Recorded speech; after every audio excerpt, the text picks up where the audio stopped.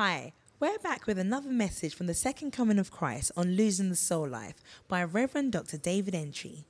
Luke 17:32 says, "Remember Lot's wife. Though she was delivered, she was too entangled with the world to make it to the promised land." Listen to find out how it relates to you and the reward awaiting you. A football team prepares for a match. Students prepare for examinations. Athletes prepare for the day of their athletic event. Politicians do a lot of talking, reaching out to people, campaigning, preparing for a certain day.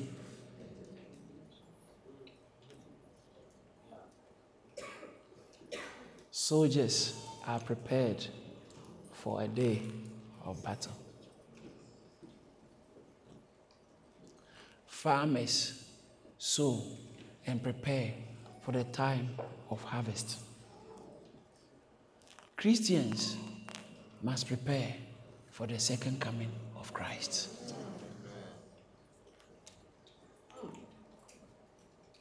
It would be a shame that a footballer has forgotten that he has to prepare for the match. You will lose your football career. It seems like sports is fun, but to the professionals, it's not fun. It's work. Boxers spend most of their days in the gym, preparing, training, punching bags, lifting things. They have to do that. Usain Bolt, I remember, I think the 2012 Olympics, was it the one in London? Yeah. And the subsequent one, I think 2016, more 2012. He was training aggressively. The kind of training, I used to be an athlete. And way before the game, the competition, way before we start training, I stopped eating, I was in secondary school, I stopped eating hot chili. I have to, because, and that's the staple diet for secondary school students in those days. You need it. You need it. It's always there. And so that's always readily. But I had to stop eating it for months because I had an event ahead. In fact, when someone tells you, "I'm expecting," when a woman comes to tell you, "I'm expecting," you may see her normal. But when she says, "I'm expecting," that means that she has a day in mind. And then just getting closer to the day, they begin to do shopping. They buy feeding bottles, sterilizers, espressors, sterilizers, nappies, a lot of nappies. Moses basket, that's so important, yes. Moses basket, some buys cord, wipes. You know, why is she doing that? I think it will be very irresponsible for an expecting mother to be eating everything, doing everything, and not even buy stuff in preparation, anticipation for the arrival of the child. And so, in the same way, believers, it is actually against our destinies to just live ordinary lives.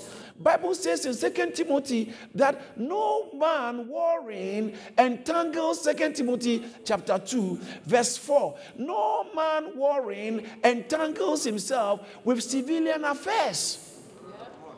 You are at war. No one engaged in warfare entangles himself with the affairs of this life. One translation, I think either NLT or NIV, says civilian affairs.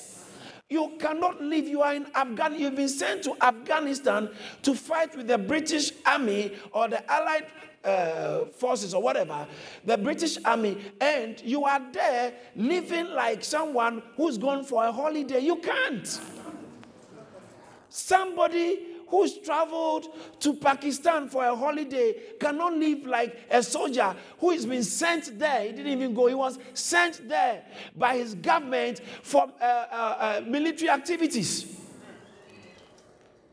And Jesus, or the Bible tells you, no one, soldiers don't get tied up in the affairs of civilian life. For them, they cannot please the officer who enlisted them. Wow. The reason why God can't smile on certain Christians is because they are tied up in ordinary, normal, unbelievers' affairs. Yeah. They are living like they are unbelievers. They don't live with anticipation and expectation that they are now under a commanding officer. You can't entangle yourself with civil. I like that word, that tied up. The New King James said, entangled. Entangled. You've entangled yourself with so many things that are not helpful for the assignment you have been put on. Soldiers are always preparing for a battle. And that's how the church, Christians, must always prepare for the second coming of Christ. You have to be ready. You have to be ready. 1 Thessalonians chapter 5. From verse 1 till verse 6. Very interesting. Concerning the times and the seasons, brethren, you have no need that I should write to you. Verse 2. For you yourself know perfectly that the day of the Lord, someone say the day of the Lord. The day of the Lord. Say the day of the Lord. The day of the Lord. How is it going to come? No one can stop it. No one can stop that day. God has set a day. He said, watch this. For you yourself, verse 1. But concerning the times and the season, brethren, you have no need that I should write to you. Why should I write to you again? Why should I keep telling you again? Why? Because, verse 2, because you yourself know perfectly that the day of the Lord shall come like a thief. So you have to be ready at every time. In other words, for you to know the day of the Lord shall come like a thief, I believe the text is focusing more on the nature of the coming than the possibility of coming. It's talking about how it's going to come. But as for coming, it's just like a pregnant woman. One day, this thing, the fetus, will come out of your womb as a baby. One day, you can't be pregnant for 8 years. So as to whether you are going to give birth or not, or whether you're going to, that one is not negotiable, because once you are pregnant, it's coming. Right? But as to when it's going to come, is what is told. The day is going to happen. So instead, concerning the coming of the Lord, I don't have to write to you concerning exactly when, because you know the times and the seasons. You are 9 months pregnant, and you want us to tell you, be ready, the baby can come at any time. No. Or you are 8 months, 8.5 months. You should know that it's around this time, because there are signs that point to the coming. So when you're a believer, you should know. But he's saying that the baby, in fact, doctors have told you that your due date is 27th of September. 27th of September, it can be plus or minus. But it's around that time. So he said, you know it's going to be around that time because you know the seasons. You've seen that you are now in your 3rd trimester. So it's going to come around this time, just the later part of the 3rd trimester. In the same way, he's saying that you know the times and the seasons. You know Jesus is about to come around this time. So, and just that the particular day and hour, no man knows, because he's going to come as a thief in the night. Verse 2. Read it. For you yourselves know perfectly that the day of the Lord so comes as a thief in the night. Verse 3. For when they say peace and safety, then sudden destruction comes upon them. When they begin to try to do more peacekeeping talks,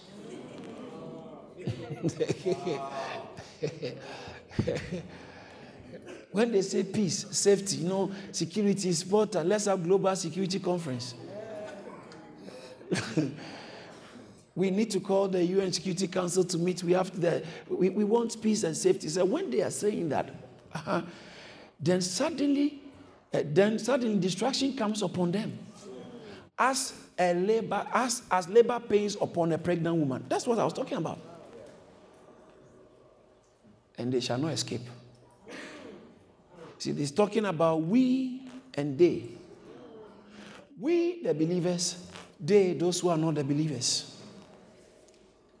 But unfortunately, many believers operate like the they. Verse 4. But you, brethren, are not in darkness, so that this day should overtake you as a thief. I don't want to come now. He's coming like a thief. He's coming like a thief, but not as a surprise to many of us. He's coming, he's not supposed to surprise you as a believer. When I was growing, they used to sing a lot of songs concerning the second coming of Christ. No one knows he will come like a thief. No, we will have an idea that is the season. He's coming. In fact, yesterday, I went to preach somewhere in the night. We were traveling back home, and the way it was, the weather, the lightning, and at that time I was crossing the Dartford Bridge, the Queen Elizabeth Bridge, clockwise. Okay, so I was crossing the bridge, the Dartford Bridge, not the tunnel, the bridge, and the lightning, and you can practically see the lightning, and it was a very scary thing. First thought that came in, is it possible Christ is coming? And then second thought that came closer to me, when I got close to the bridge, I was thinking that it's not a good idea to drive over this bridge. But I said, well, I know who I am. If it's not time for Jesus to come, then as long as I am here, nothing contrary can happen. I can't be on a plane for the plane to be involved in a crash. No. There can be a suicide bomber on the plane or whatever, which full security check fail. And no. Once I'm on, I'm enough security. Security. So when so let me come back, because it was quite interesting. And so I thought, okay, if Christ is coming, that would be a good idea. Because I know he can come now. I'm actually expecting him. It's like someone telling you that my waters are broken. 39 weeks. My waters are broken. Yeah, she's not surprised. So when your wife is expecting, when your wife is within the 39th week or something, and you're at work, your phone is always on. Why do you keep your phone on? Because my wife is, anything can happen. That is how believers should behave. Don't switch off your phone. When you are away and your sister is expecting, you are the only one living with your sister, she's expecting, it can come anytime. Don't switch off your phone on God. But you may not do it intentionally, but you can do it because you have been entangled in a lot of civilian affair. Because you have been caught up in a lot of activities that are necessary for the life here. Necessary for the life here. It's necessary. Don't say it's not. It's necessary. It's necessary. But in comparison to what we are expecting, it is really unimportant. It's unimportant. I'm at work or I'm trying to sign some letters. And I'm told that my wife has been rushed to the hospital because the waters are broken. And I want to be there when the baby is coming out. Other things are not important. No.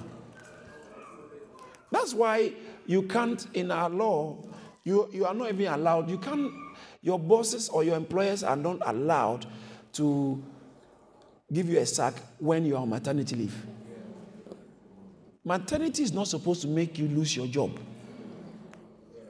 Because it's a season of expectation and emergencies.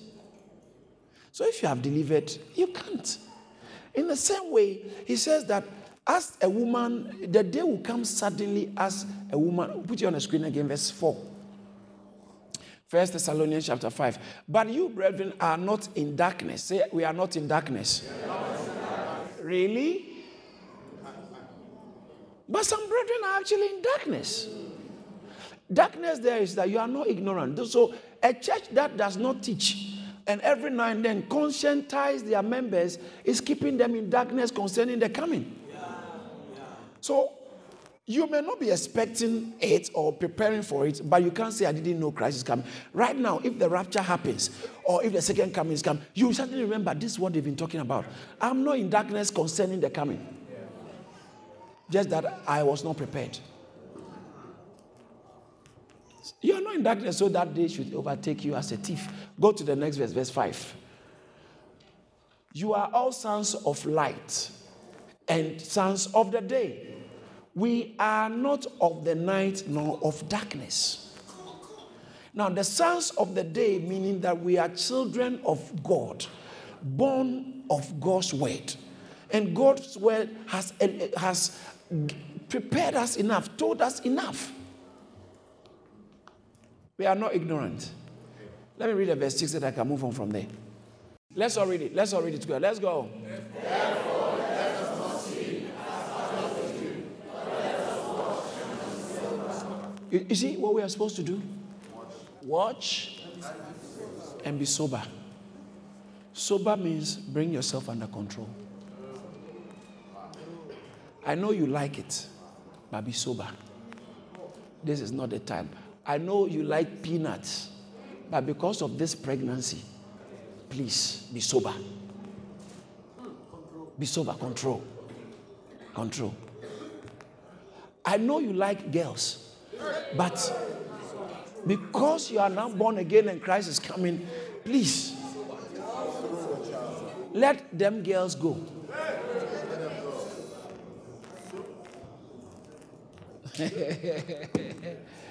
Wow.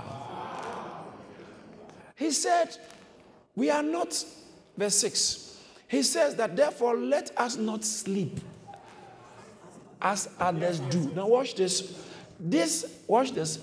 This word others or these others he is referring to are not the ones in the world. Other believers who are supposed to be awake, because those in the world, they are not expecting anything. They are not awake. So as for them, they are just, they are not even asleep, they are dead. But he says that let us not sleep as others do, but let us, so it is your choice either to sleep or to watch and be sober. God won't do it for you. God won't do it for me. God won't do it for us. He's not talking about those who will be sleeping as I'm preaching. No, that's not the one he's talking about.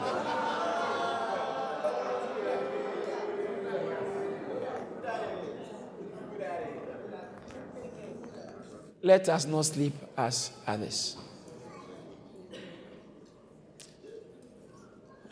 I want to pick it up from where I ended. That's what I'm already doing. Last week, preparing for the second coming of Christ, losing your soul life. Part 2. Losing your soul life.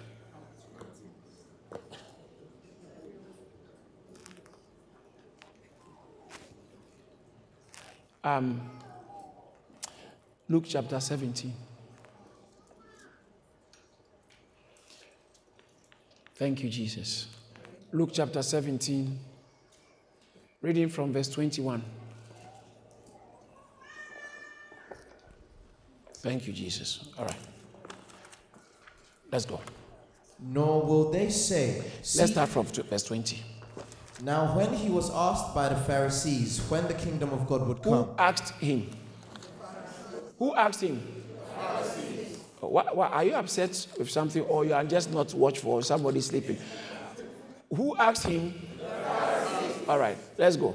Now, when he was asked by the Pharisees when the kingdom of God would come, he answered them and said, "The kingdom of God does not come with observation, nor will they say, 'See here,' or 'See there.' For indeed, the kingdom of God is within you." Then he said to the disciples, "The days will..." Then he said to who? Disciples. Right.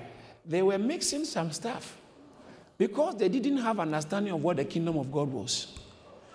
When they're talking about the kingdom of God, they know that there is a day when everything shall end and God is like the Jehovah's Witness talking about paradise. Everything just for the Jews. Everything will be amazing according to Isaiah chapter 11.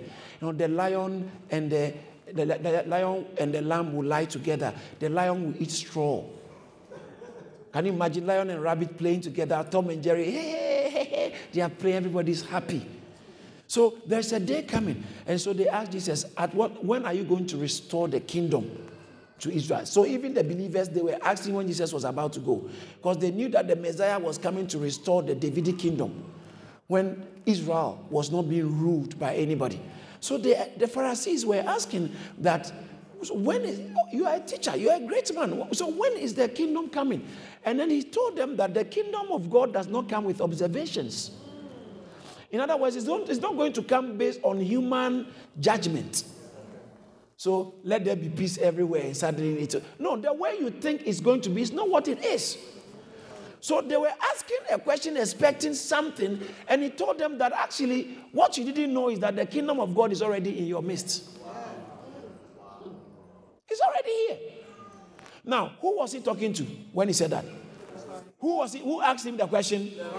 Who was he responding to? The Pharisee. And he told them that the kingdom of God is, verse 21, the kingdom of God is within you. Now, if you are not careful about the context, you would think it's talking about it's in your heart. Okay, it's in your heart. No, it's not. The kingdom of God is inside you. It's within you. He was talking to the Pharisees. They didn't have the seed of God inside them. So he's talking about something has landed amongst us, not inside us, okay, as inside you as a person, but within us as a people. And he says that, Pharisees, the kingdom of heaven is already within you, and you don't know. Then he turns to his disciples and starts to talk to them about the second coming. The question they asked, they were talking about the restoration of everything that is connected to the second coming, but not in the way they were expecting. So he told them the kingdom of God is already here. Then he began to talk to his disciples about the second coming. So then he said to the disciples, talking about his disciples, that the days will come. I explained the days, okay? The days will come when you will desire to see one of the days of the Son of Man, and you will not see it. The days is talking about certain times, certain period when you won't have Son of Man, Jesus, physically with you. All right? You won't have him physically with you.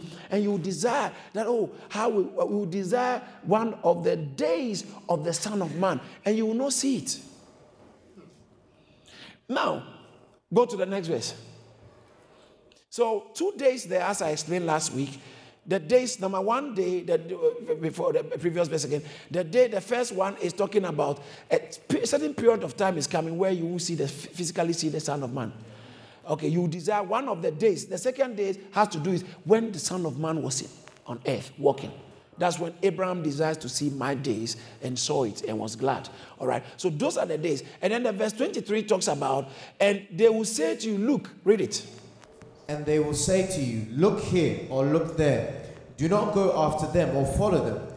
For as the lightning that flashes out of one part under heaven shines to the other part under heaven, so also the Son of Man will be in his day. But first he must... Watch this. So also will the Son of Man be in his day. Now, this his day is not his days, which is different from you would like to see one of the days of the Son of God, Son of Man. Do you remember? Yeah. Or are you confused? No. Verse 22. Look at verse 22. The days are coming, the period is coming when you desire to see one of the days. Okay, so this a couple of days, but it is different from the verse 24 we are just reading. Go to the Son of Man do in his day. It's a day. In his day. What is this day which is different from one of his days, which is different from the days? Am I communicating clearly? So days, a certain period of time, and you desire to see one of the days when the Son of Man was around. Remember, I miss those days when we were in secondary school or when we were in year 5. I miss those days when we used to go to holidays with the whole family. I miss when my dad was around. I miss when and those days. It's human. There are days that you won't have again. And guess what? There are days like these days where you are able to freely walk to church and hear the word of God. You may not have it again. There are times, and some days are coming where we will not be meeting in a hotel like this again.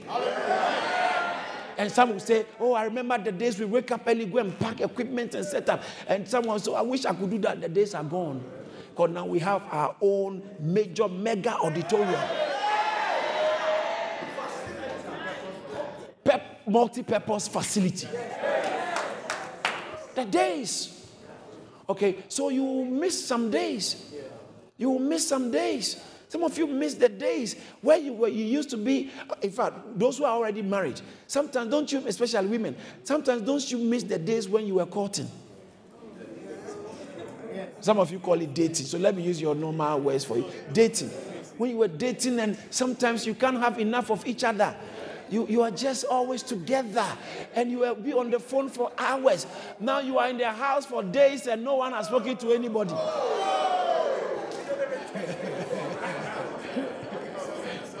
Yeah.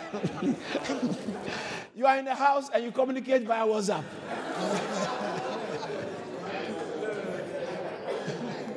Those days. Jesus said, because I'm going, you will have those days.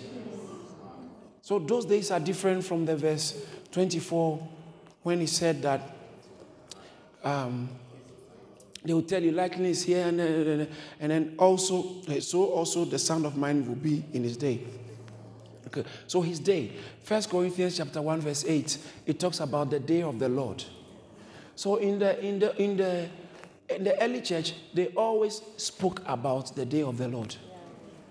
What was the day of the Lord when they mentioned the early church? The day Jesus was returning. So he said, 1 Corinthians chapter 1 verse 8, who will also confirm you to the end that ye may be blameless in the day of our Lord Jesus Christ. So anytime you come across the day of the Lord in the Bible, the day of the Lord is talking about when he's coming, the second coming. The day of the Lord. The day of the Lord. Say the day of the Lord. The day of the Lord. Say the day of the Lord. The day of the Lord. That's what we just read from First Thessalonians chapter 5, verse 5, that the day of the Lord, he will come like a thief. The day of the Lord. See that? Therefore, let us not sleep as do. But verse 5, I said. Verse 5, First Thessalonians chapter 5, verse 5. Verse 5. We are not, I think it's the verse 2, I'm sorry. I'm very sorry. Verse 2, let's go. It's the verse 2. Yeah. You yourself know that the day of the Lord, see the day of the Lord. Okay. So there's a day coming, which is the day of the Lord. In 1 Corinthians chapter 3, verse 13. 1 Corinthians chapter 3, verse 13 talks about each one's work will become clear for the day. Say the day. The day. There's a particular day, no days, a particular day. Right? The day will declare it, whether will declare it because it will be revealed by fire, and the fire will test each man's work, what sort it is. And there's a certain day, that day is coming with fire to test what you have been doing. Now, remember, this text is not talking about everybody alive. All right, I'll explain it a little bit more. This text is not talking about everybody alive. Now, look at 1 Corinthians chapter 5, verse 5. I'm tempted to read from verse 1, because it's very interesting. Verse 1, he said, I hear there is sexual immorality amongst you. It's actually reported that there is sexual immorality amongst you. This is talking about the church, talking to the church. Corinthians, they are the ones who were speaking in tongues a lot. Casting, the Bible says in 1 Corinthians chapter 1, verse 7, it said, when it comes to gifts, no, chapter 2, chapter 1, 7, chapter 2, 7, chapter 1, verse 7. 1 Corinthians 1, 7, it says that, so that you come short in no gift, eagerly waiting for the revelation of the Lord Jesus. Even talking there. They are gifted. There was a church that was gifted. In 2 Corinthians chapter 12, I think verse 11 and 12, it talks about the works, the signs of an apostle are wrought in you. Miracles, signs, wonders. He said, so when it comes to, you are falling, 2 Corinthians chapter 12, you are behind in nothing when it comes to other churches. You are behind in nothing. All right. Verse 12. 2 Corinthians chapter 12, verse 12. It says, it talks about how you lack not, you are not behind. Truly, the sons of an apostle were accomplished amongst you with all perseverance in signs and wonders and mighty deeds. Can you imagine? In the church, they were experienced. Look at the next verse. The next verse. For what is it in which you were inferior to other churches, except that I myself was not a burden to you by not collecting offerings from you? I didn't make you responsible for my daily care. Right. And he says that, forgive me for this wrong. It is wrong. He said, forgive me for this wrong. Me, your pastor, I wasn't a burden to you. I wasn't making noise about my birthday. I wasn't making noise about special pastor's celebration day. It's not in the interest of the congregation. But he said, Paul said, so I'm not the first person, Paul did it. And Paul said, so I won't even do it. So that I won't give people the opportunity to talk rubbish. That's what about you guys don't talk rubbish anyway. But then your family members, some of them, So he said that it's serious. He said that you were not inferior to the other churches in anything. Corinthian church, they were superior. They were doing well when it comes to gifts, manifestation. He said you were not inferior to any church except in that I wasn't a burden to you. He said, forgive me for this wrong. And he said, I'm coming again, verse 40. He said, I'm coming again, and this time I'm happy. I will not be a burden on you still. Now for the third time, I'm ready to come to you. And I will not be burdensome to you, for I do not seek yours, but you. It's not your money we are looking for. It's not your offering or your tithe we are looking for. So that's why I won't bother. It's not good if you are left to do what you want to do. It's not good if you are left on your own to do what you want to do. If you live with a parent or a mother or a father and you are young, they said, I've left her, let her do whatever I do. It's not a blessing. If your teachers tell you we've left you, do what you want to do, you will fail in your exam. If your pastor has left you, blow time the way you want to do. Go and live with that guy. Go and live with that woman. Do whatever. Come to church anyone you tell them to do. Be an authority on your own. It's not a blessing. It's not. Because he knows something that you don't know. You are under his care. And there are things God will impress on his heart for your future. God, Jesus appeared to Saul of Tarsus. Said, what do you want me to do? He said, go. There are people there. They will tell you what to do. Jesus doesn't tell you always directly. They continued in the apostles' doctrines. It must be a continuation. There are people already in the church who you should listen to. For your safe passage. Some people, when they enter into relationship, you can't advise them. Yeah. I've seen so much. So usually I tell people, don't flaunt your relationship in the eyes of everybody. Leave me alone. You don't know what I know what I'm doing. I know what I'm doing. When the rubber hits the road, you realize that you didn't know what you were doing.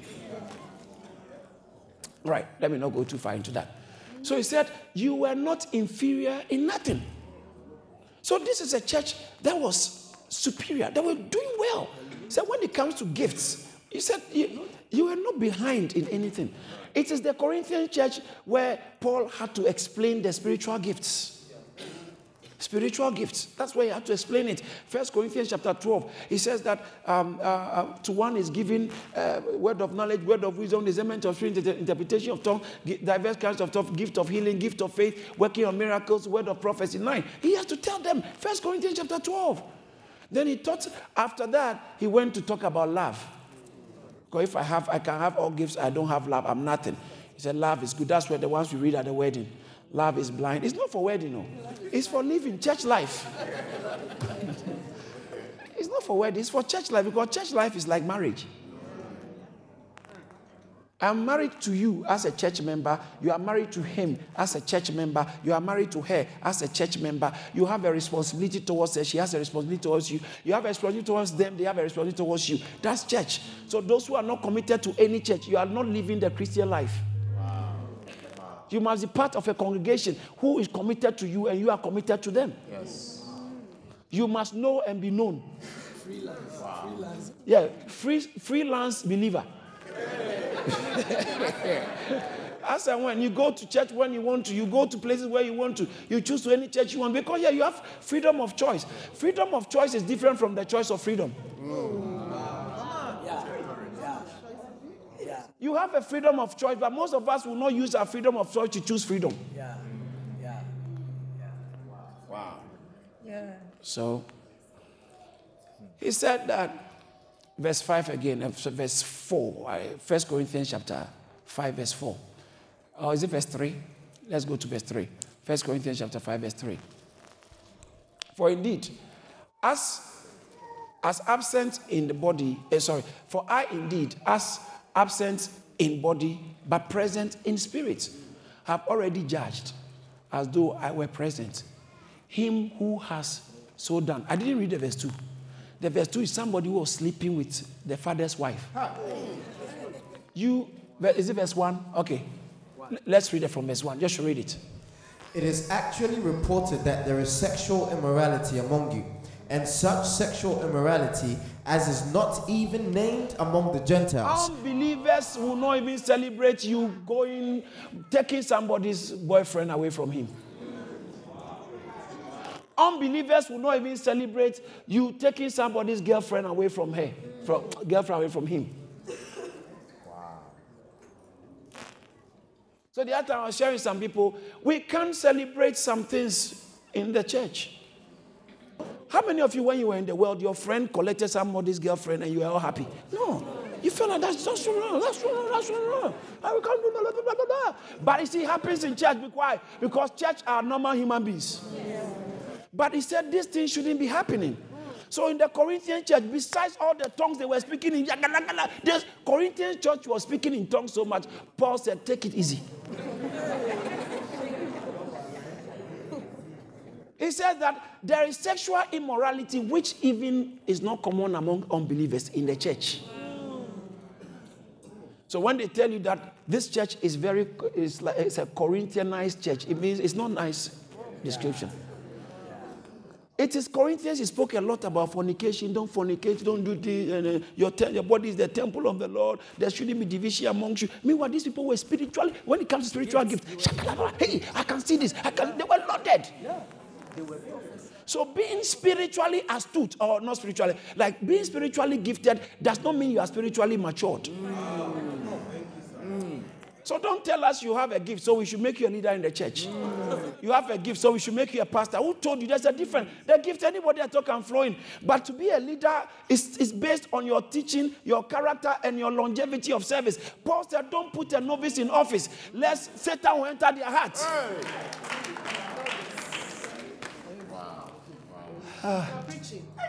Wow, what's a message? So, Corinthian church, let's continue. I got to leave. Corinthian church, Bible says, put you on the screen for me. Verse 2. And you are puffed up and have not rather mourned. It should be mourning that this is happening in your midst. You are puffed up. I think it's okay. It's not okay. That he who has done this deed might be taken away from amongst you. Can you imagine? Now he's beginning to say, remove the person from amongst you. Say, remove the person. Because this guy, the verse 1 is serious. Go to the verse 1 again. That thing the guy was doing is serious. Serious. That a man has lied, a man has his father's wife. These young ladies are not enough for you. The one your father has. Pastor Frank said, Kingsmeat. Think about that. It is an abomination. That's what the one who defied his father's couch, Levi. No. Simeon. Jacob's first son. He went and lay with Bilhah. Reuben. Reuben went and laid with Bilhah. And because of that, he was disinherited. Now, may I say this? Some of you are not aware, but let me tell you this. God can forgive you, and God will forgive you. God does not hold sin against the believer. Why? Because the Bible says that if you confess our sins, he's faithful and just to forgive, because he doesn't have any grounds not to forgive once you abandon the sin.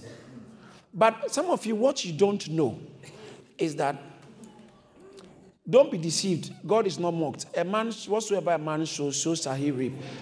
Galatians 6:7. What do I mean? Watch this. This is very important. You are a young man. You have broken the heart of about 7 girls. 4 girls. No, listen. After you even became born again, you have messed quite few ladies up. By the time you are getting married, it will be waiting for you. You may get an innocent woman, but there are things that will come upon your marriage that it will take a long time for you to be free from some challenges. I'm telling you. All right. I've gone too far. I was just supposed to pass through 1 Corinthians chapter. That's why I didn't want to read it. I didn't want to go into that.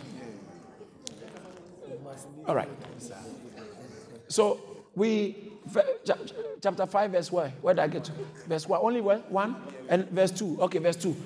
Verse 2 says that, and you are puffed up and have not rather mourned, that he who has done this deed might be taken away from you. Go to the next verse. See this. For indeed, as absent in the body, I indeed, as absent in the body, present in the spirit, have already judged him who has done this deed. Paul said, I've judged the person. Go to the next verse. Watch this. I'm showing you something. Verse 4 is where I'm going. In the name, watch this. This is serious. In the name of the Lord Jesus Christ, when you are gathered together along with my spirit, with the power of the Lord Jesus Christ. I'm always with you. So when you are gathered, I'm still there. Okay, even though physically. Look at verse 5. Deliver such one to Satan for the destruction of the body. Pastor, what you? No, this is the Bible. Some of you don't like reading the Bible. This is the Bible. And I'll explain it. Deliver such one to Satan for the destruction of the flesh. Why should you destroy the flesh? That his spirit may be saved. When? On the day of the Lord. So someone can be messing up and still be saved when Jesus returns. That's what some people want. Religious people don't want to hear. The fornicator can still make it to heaven. Wow.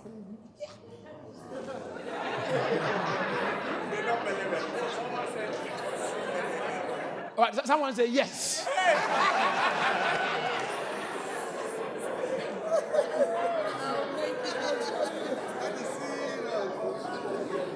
Look at the context.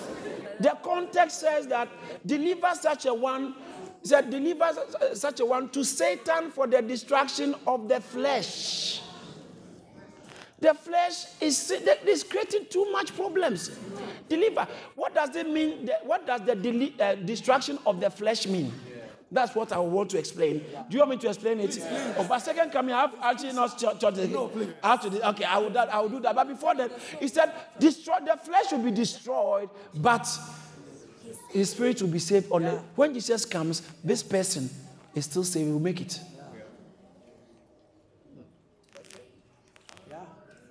The person who was sleeping with his father's wife. What's the destruction of the flesh? Some theologians believe that all kinds of sicknesses. Divine covering. That's why when I was preaching on fornication, I tell you, it can attack your body. Your human physical body may suffer unnecessary mishaps. And you may even end up dying prematurely. But you still, when Jesus comes, you can make it.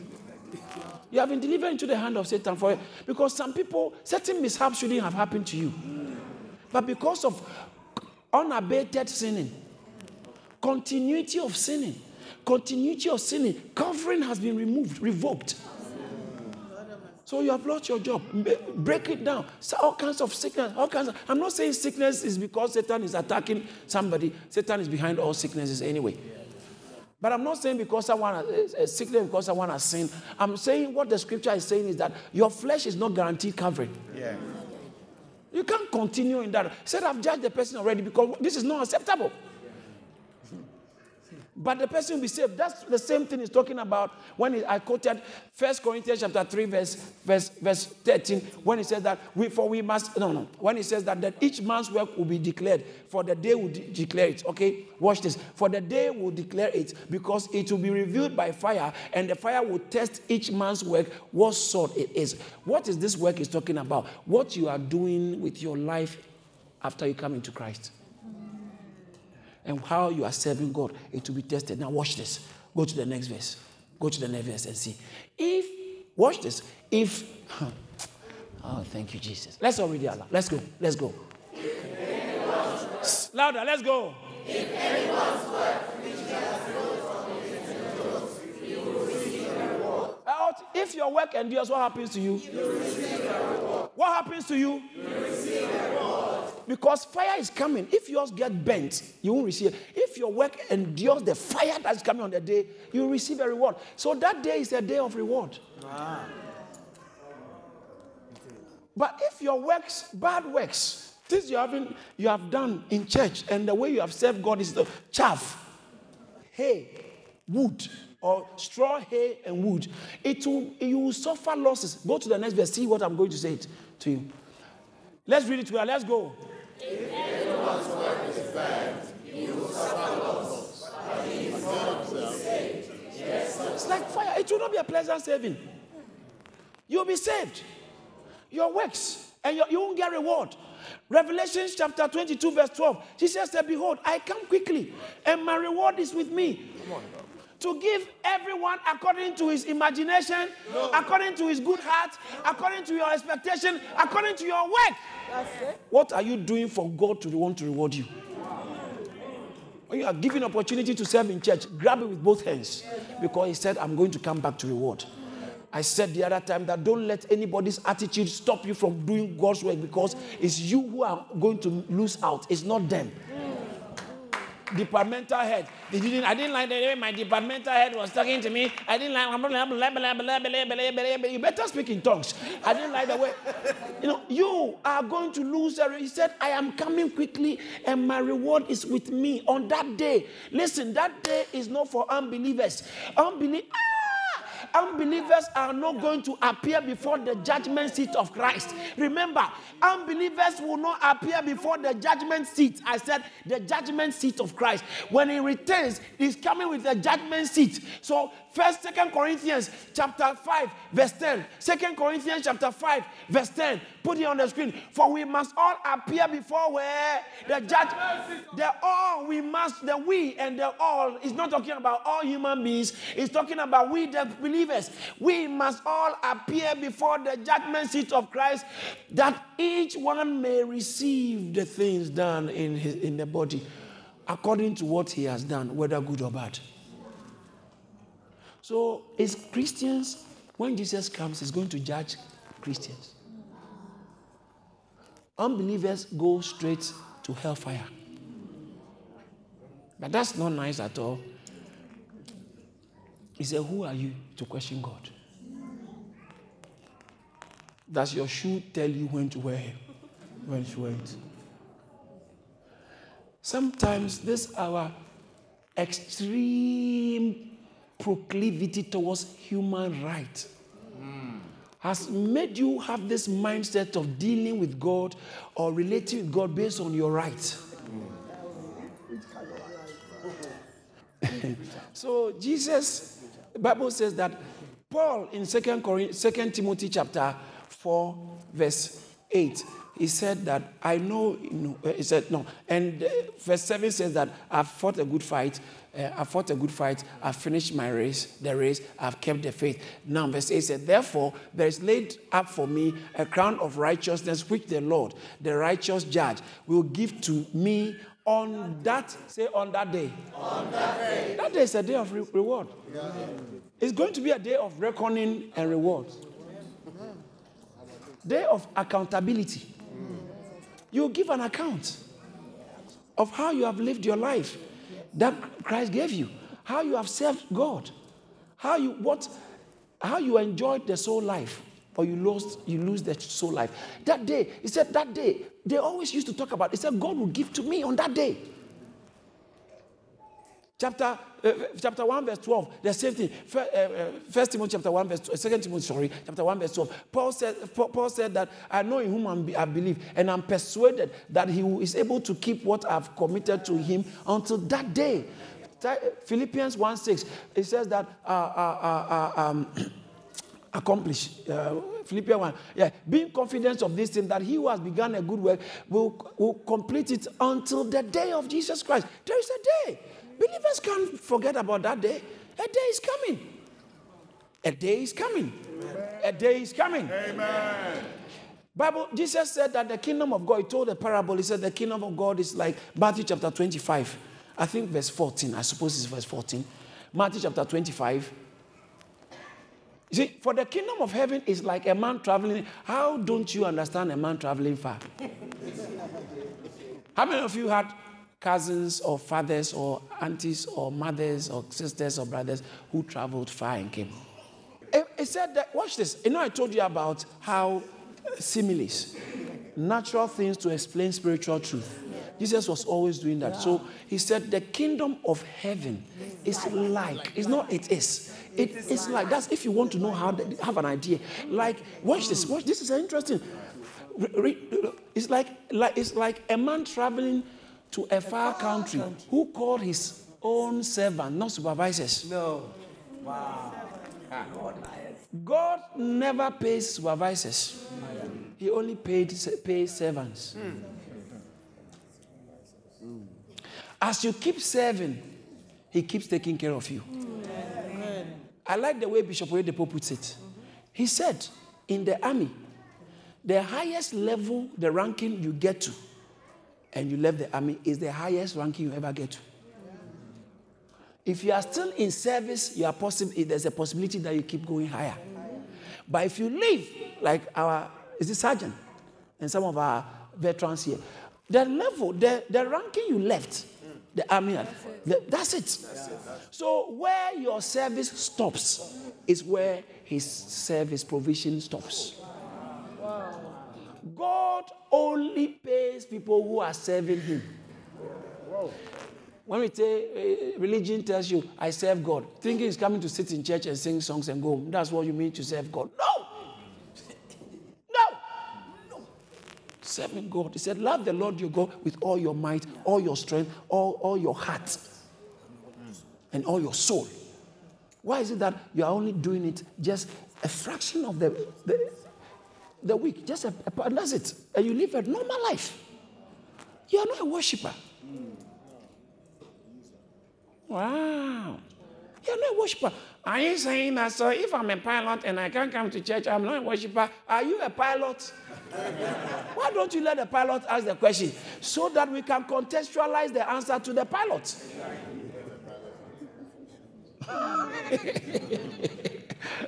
Some people say that, they said drink a little alcohol because of your stomach problem. Paul said to Timothy, but do you have a stomach problem? You have a stomach problem. So don't use that as a justification for coughing. Look for some other scripture, but not this one. Because this one is prescription. How many of you are pregnant care? Pregnant. Is it pregnant care or what's it called? Yeah, you take it when you are pregnant. Or is it when you are pregnant when you want to be pregnant? All of it. Yeah, it's just... Can you imagine if you see pregnant care in my bag or my wallet and I'm taking pregnant? For what? Even though some men, when you look at them, it looks like they take pregnant care.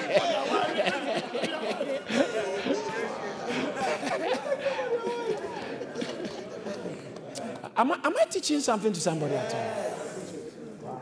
We are laughing, but most of the things I'm saying is profound because it's eternal in value. It has eternal value. He said that day he's going to judge. We will all appear before the judgment seat of God, Christ, and he will reward us based on what we have done in your body. He said, whether good or bad. He said, I come quickly, my reward is with me. My reward is with me. So let me round up now and move on from the Luke chapter 17. The day. It's all about the day, isn't it? Yes. So Jesus said that, and then let's go to verse 26 of Luke chapter 17, I think.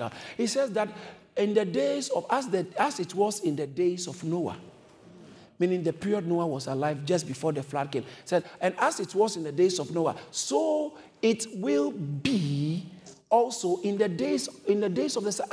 That means that when it's time for the Son of Man to come, there will be some similarity between the days preceding when the flood happened, Noah's days, and the Son of Man's days. And then, look at the next one, verse 27. And he said, they ate, they drank, they married wives, they were given in marriage until the day Noah entered the ark, and the flood came and destroyed them all.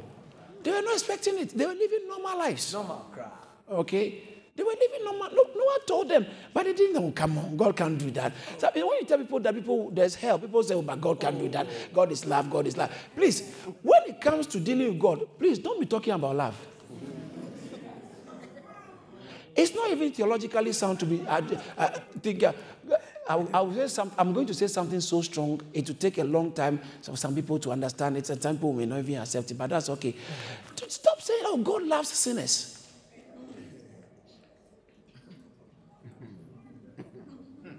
Oh, but Bible says the word for God so loved. It didn't say for God so loved sinners. He loved the world. So he did something about the problem of the world. So every sinner doesn't have an excuse to stay in sin. Okay. Because God's righteous nature necessitates his hatred for sin and sinners. Wow. Did you hear what I said? Yeah. His righteous nature. He is righteous. He is just. He's righteous, he's so pure, he's so holy. Part of his holiness means, in fact, I heard one great man of God say that when people go to hell, they will actually, when you go to heaven and you see maybe some relative or your best friend in hell, even though you laugh, maybe when someone dies, say, we will all meet in heaven. Please, that one is just for the funeral. For it to sound nice, he's gone to a better place. Who told you he's gone to a better place? When he was alive, he didn't want to spend time with God. Now that he's dead, do you think he would like to? He's gone to a better place, we shall all meet. Some of us, when Jesus comes and we all meet in heaven, you realize that some people you thought would be there are not there. You love them, but guess what? When you see them suffer in hell because we shall understand better, suddenly you even worship God more. God, your justice is so pure. Your justice is so pure that you are so a true God. You are a righteous judge. You suddenly begin to appreciate and admire God for his pure justice. That's why Paul said, the righteous judge. He judges right. Abraham said, would the judge of all flesh, all the earth not do right? All right. Pastor Joshua, please, let's finish this. The days of Noah was the same. The days of Sodom. Okay, the days of Lot, not Sodom. He said the days of Lot was also the same. All right. I think let's finish this quickly. Yeah. Verse 27. They ate, they drank, they married wives, they were given in marriage until the day that Noah entered the ark, and the flood came and destroyed them all. The next verse. Likewise, as it was also in the days of Lot, they ate, they drank, they bought, they sold, they planted, they built. But on the day that Lot went out of Sodom, it rained fire and brimstone from heaven and destroyed them all. Even so, it will be in the day when the Son of Man is revealed. Let's read verse 30 together. Let's go. Even so, it will be in the day when the Son of Man. How is it going to come? That's why I said you shouldn't be ignorant. You are not in that. He said it's going to be like everything looks normal. People are living, enjoying, eating, drinking, marrying. That's what their life is about. But not watchful. Life is all about that. But there's another side of life which is preparing for the next. They were not looking forward to that. They live in normal. He said, and suddenly Noah entered the ark, and then in the days of Lot, suddenly when Lot left town, and brimstone and fire was rained from heaven. Before I move on a bit further, I was telling you something. I think I went and said something, so I forgot. Matthew chapter 25, when he says that the kingdom of heaven is like a man traveling to a far country. When you go to verse 19, he said the man returned. I think it's very important. All right. Verse 19, Matthew 25, verse 19. Let me just finish that because that point, I don't want to come. Verse 19, he says that after a long time, the Lord of the servants came and settled accounts with them. Did you see that? What did he come to do? Settle accounts. When he says accounts, what is he coming to do? Settle accounts. Wow.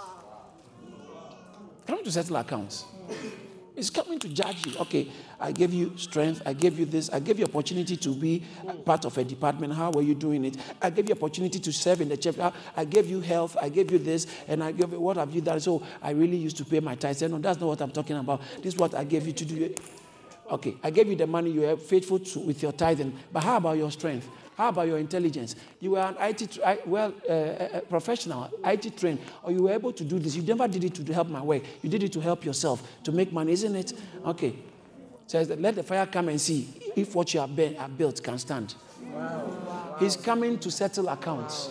Wow. Sister, when Jesus returns, he's not, whether you are married or not will never matter. It will never matter. But what you have done for the kingdom is what is going to be mattered. So I know you want to get married. But whilst you are believing God to get married, have it in mind that you will always do God's work. Amen. You will always do God's work. Mm-hmm. Be ready for the master's coming. Verse 30. And verse 21 says that it's interesting when I was studying Pastor Wu, when I was studying the text, I saw something. Verse 21, Bible says that he came back and then he called verse 20, from verse 20, he called the first one, he gave 5 talents. And then he says, okay, Lord, deliver, you gave me, the Lord, you delivered to me 5 talents. Look, I have gained. All right. So he said, he who have received 5 came and said that. Verse 21 says that, well done, thou good and faithful servant. And then the verse 22 said, he who has also received 2 talents also came. Okay. And then he said, well done, thou good and faithful. So only 2 verses to deal with the good people. But from verse 24, this one who had excuses, it takes so long to explain things to certain type of people. Yeah. In church, too, you have to go and explain. See, that's why we are making this. And it's not because of it. See, there's so many things. What did you say? So, I was shocked. About 5 verses or more. From verse 24 to actually verse 29. Look at verse 29. They said, for to everyone who is given will be you have abundance. Okay, to everyone who has, more will be given and you have abundance. But from him who does not have, even what he has will be taken from him. And then listen to verse 30. The scary one. The scary one. The scary one. Watch this. Cast out this unprofitable servant. No, that's not all. Watch this. Not an unbeliever. Not an unbeliever. Not an unbeliever. They are all servants, the same status. So don't think that it's just unbeliever. This is not unbeliever and believers. This is talking about church people. Some will be cast into outer. What's the meaning? But Pastor, you told us you will be saved.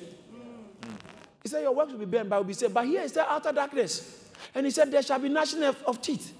There shall be weeping and gnashing. So what are you talking about now? That means because I'm not serving faithfully, I'll burn in hell. No, I'll explain it. What is the outer darkness? The outer darkness is away from the presence. Let's look at verse 23 or 21 to tell you those who were rewarded. What were Bible says that I will make you ruler over many things. Enter into the joy. Come and let's party. Come and he who will save his soul will lose it. He who will lose his soul and suffer the soul life, but in the name of, you end up gaining it because you are going to actually enjoy the enjoyment you didn't. And those who are going to be not in the presence of God, they are going to be put in outer darkness for at least 1,000 years. And people will be regretting. And some of us will be reigning over cities. Yeah. Why do you think I'm preaching like I'm preaching? Why do you think I'm doing the pastoral work with integrity and genuineness of heart? Yeah. It's not because I care so much about you. That's one thing I do. But my care for you is actually born out from my heart for God. And I'm working for him because I know I'm going to give account. He's going to come and balance the books with me. And he's coming with a reward. That's why I'm doing it. And you too, that's what you should do. That's how you should do your own. You don't want to be cast into outer darkness. You are born again, but cast into outer darkness. And there'll be gnashing of teeth. Cast into outer darkness for a period of time before. And then we will be reigning with him in Revelations. He said that we will reign with him. Some will be given ruler over 10 cities. Some will be ruler over 5 cities. So some of us will be mayors over many cities. Can you imagine? The mayor can rule for how long? I was told that the castle, is it Windsor Castle, is 1,000 years. It's the only longest continuously inhabited castle in the world. 1,000 years. Can you imagine how the royal family is enjoying that place? And we will reign for 1,000 years with Christ. Meanwhile, this one generation and several generations, but you'll be reigning. When he said, enter into the joy of your Lord, the Lord, it means a lot. That means God is happy about something. It's like he has set a special dinner, is about to enter, enjoy. Say, come and join me. Oh, come and join me. Join me. You are faithful servant. Join me. The other one say, hey, put him over there. That's what's going to happen. And so he says that when is this going to happen? I'm saying this so that you can change your approach as quickly as possible. Change, because you can still save the day. Make changes. That's what happened to Lot's wife. And I'll end of that, the soul life. Lot's wife, do you know what happened to Lot's wife? When they were delivered, Pastor Joshua, let's go. Chapter 17, Luke chapter 17. Let me finish on this. I have to do this in 5 minutes. Luke chapter 17 from verse 31. Let's go. In that day, he who is on the housetop and his goods are in the house, let him not come down to take them away. And likewise, the one who is in the field. The day of the Son of Man. In that day, he who is on the housetop, let him not come down to come and collect what? And his goods are in the house. You are talking about your property, the things that are important for you on earth. He said, don't let that be your focus, because that day, that will disadvantage you. When natural things, your natural life, your natural possessions, physical living, it becomes your overacting or overriding focus. If I will lose my job and save my future in Christ, so be it. He said, God provides for his own. But watch this. Look at the next verse. And then he said, after saying this, he said, remember lost wife. Very short. Tell somebody, remember lost wife. Remember lost wife. Luke 17:32. Remember lost wife. Luke 17:32. Remember lost wife. What is it about lost wife? Genesis 19, let's not go into that. Genesis 19 from verse 5 downwards. Bible says that God delivered them and Lot's wife, because when she remembered the things she has left in the city God is punishing, city God is destroying, the city of sin, the city that never glorified God. When God said, this thing I'm going to bring, she loved the things behind, and so she looked back. Even though she was out, she looked back. So Lot's wife didn't perish in Sodom, but didn't make it to the promised land. She became like salt. Bible says, what is the usefulness of salt? Luke chapter 14, verse 34 and 35. What is the usefulness of salt when it loses its taste? It is not good for the money or... Luke chapter, it says that salt is good, but if the salt has lost its flavor, how shall it be seasoned? The next verse 35. Look at it. It says, it's neither fit for the land nor for the dunghill. So you are not going to hell, but you are also not going to make it to the glory, the joy of the Lord. Lot's wife was stuck in between. So he said, remember Lot's wife. She was delivered, yet she couldn't make it. Yes, you are born again. You have been delivered. Yes, you have received prosperity. But be careful, lest you will not make it to the joy, into the joy of the Lord. Why? Because you are inundated with natural, material things. You are lingering. The word is lingering. Lingering. To linger means to spend time over something too long. You are spending time over something too long. I wrote it here. I wrote it in my notes. To linger means to stay in a place longer than necessary because of reluctance to leave. Overstayer. To linger.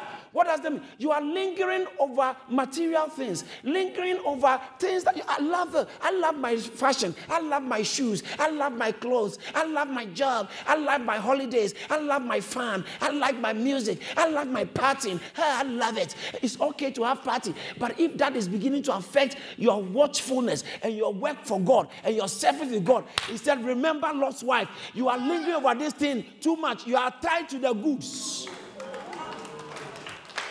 You are tied to the goose. It will work against you. That's what he said. And then look at the next verse. That's the core of the message I'm finishing now. The next verse, what does it say? Whoever seeks to save his life will lose it. Luke chapter 17, verse 33. Luke 17 is not Luke. Yeah. Whoever seeks to save his life will lose it, and whoever loses his life will preserve it. I said, what does it mean to lose your life? And what does it mean to save your life? To say, if whoever seeks to save, the life there, watch this, the life there is not like your natural living, but it's your soul life. The things you enjoy, the things that make you enjoy life.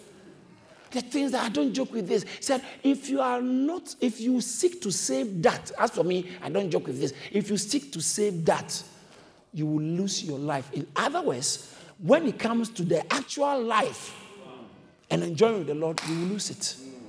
But if you lose your life, your soul life, then it helps you to prepare and you are adequately watchful for his coming. That's what he's talking about. Remember Lot's wife. Remember Lot's wife. This same phrase have been repeated in scripture a few times. Take up your cross and follow me. Luke chapter 9, verse 24 is there. Matthew, in Matthew chapter 16, verse 25 is there. In Mark chapter 8, verse 35 is there. It's everywhere. Even in John chapter 12. I thought John normally wouldn't even say that. But John chapter 12, verse 25 is there. John 12, 25. I would prefer to read that one. John 25 said, he who loves his life will lose it, and he who hates his life in this world will keep it for eternal life. Luke 9:23, same. So the message here is that to prepare for the second coming of Christ, you must be willing to lose your soul life. It's a very long message. But you told me I was preaching good when I was speaking about marriage. You see, we like that one. We like that one, but the truth is, we are going to settle an account with God. Yeah. I'll be a bad pastor if I don't remind you of these things. Yeah. I have a job. I owe you. Bringing you into the light, not keeping you in darkness about concerning the coming of the Lord. It's going to come. A lot of things that we are very excited about naturally in our natural life may not matter. And those are the things we end up lingering around because we want to save our soul lives. You want to save your soul life. Your image is so important for you. What people think about you, as for me, the way people think about me is so important for me. My job is so important because I've suffered to get this qualification. And my job is so important for me. Anything my boss says is more important than anything. I don't care. You know, the house I live in, I need to be able to sustain this house. I live in a very posh area, but those things, so that's why I have to work extra, you know. And then I don't mind even if it's affecting my spiritual life. I don't mind. I just, those things are important, but don't linger. If you want to prepare for the second coming of Christ, Sandra, be ready to lose your soul life. Lose your soul life. Many pastors, when you teach these things, you lose people. Because they really don't care, you know. They don't care. But if you really mean to walk with God, these are the things you will care about. Yeah. If you really mean to, if you are genuinely born again, these are the things you care about. You care about this. You should put it on your status. Save the day. Save the day. The day is coming. Amen. Amen. Did you receive something?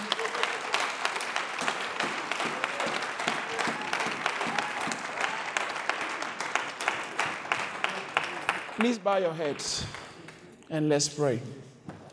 I want to pray for somebody a group of people here who are very important on the program of God. I want to pray for you here if you say you are here, but you know that you are not giving your life to Jesus, for you to even be part of the category of those who receive a reward or who will be judged. You know that you are not in that category. You have not given your life to Jesus. You have not started the pure, genuine Christian life, but you are genuine about, you want to do it. I want to give you an opportunity to do that, because I don't want to end the service without you having the opportunity to do that. I would like to pray for you. I would like to pray with you. Maybe you are here, you want to say, Pastor, pray with me. I want to give my life to Jesus. I want to invite Jesus into my heart. I want to be born again. I want to start a new life. I want to live for Jesus. I know he's been calling me. I know he has spared my life. He has given me this opportunity. But I haven't been responsible enough to take the favor opportunity he has given me. But Pastor, after hearing today's message, I know my time has come. I want to make today my day and surrender my life to Jesus. I want to invite Jesus into my heart to start a new life. If that's your genuine prayer, please lift up your right hand so I can see it and pray with you. Say this prayer after me from your heart. Say, Lord Jesus, I know I am a sinner and I've sinned against you. But I believe that you died on the cross to save me from my sins. I repent of my sins and I invite you into my heart to be my Lord and my Savior. I make a commitment that I will serve you. I will walk with you in spirit and in truth. So help me, Lord, in Jesus' name. Amen. Father, I thank you for my precious friends who heard your word and heard your voice and have taken this step. I pray as we all prepare for your coming, as they have honored you with their lives, I pray for grace for them, grace over their lives, so they shall be able to prepare. They shall be watchful towards your coming. And when you come, we shall all make it and hear you say, well done, thou good and faithful servant. I bless them in Jesus' name. Amen. God bless you. God bless you. We thank God for using his servant, Reverend Dr. David Entry, to share this awesome word. If this message has blessed you in any way, please spread the word by sharing it and send us an email to amen@charis.org. Remember to stay connected with us on Facebook, Instagram, YouTube, and Twitter for regular updates on what God is doing here at Charis Ministries. Stay blessed.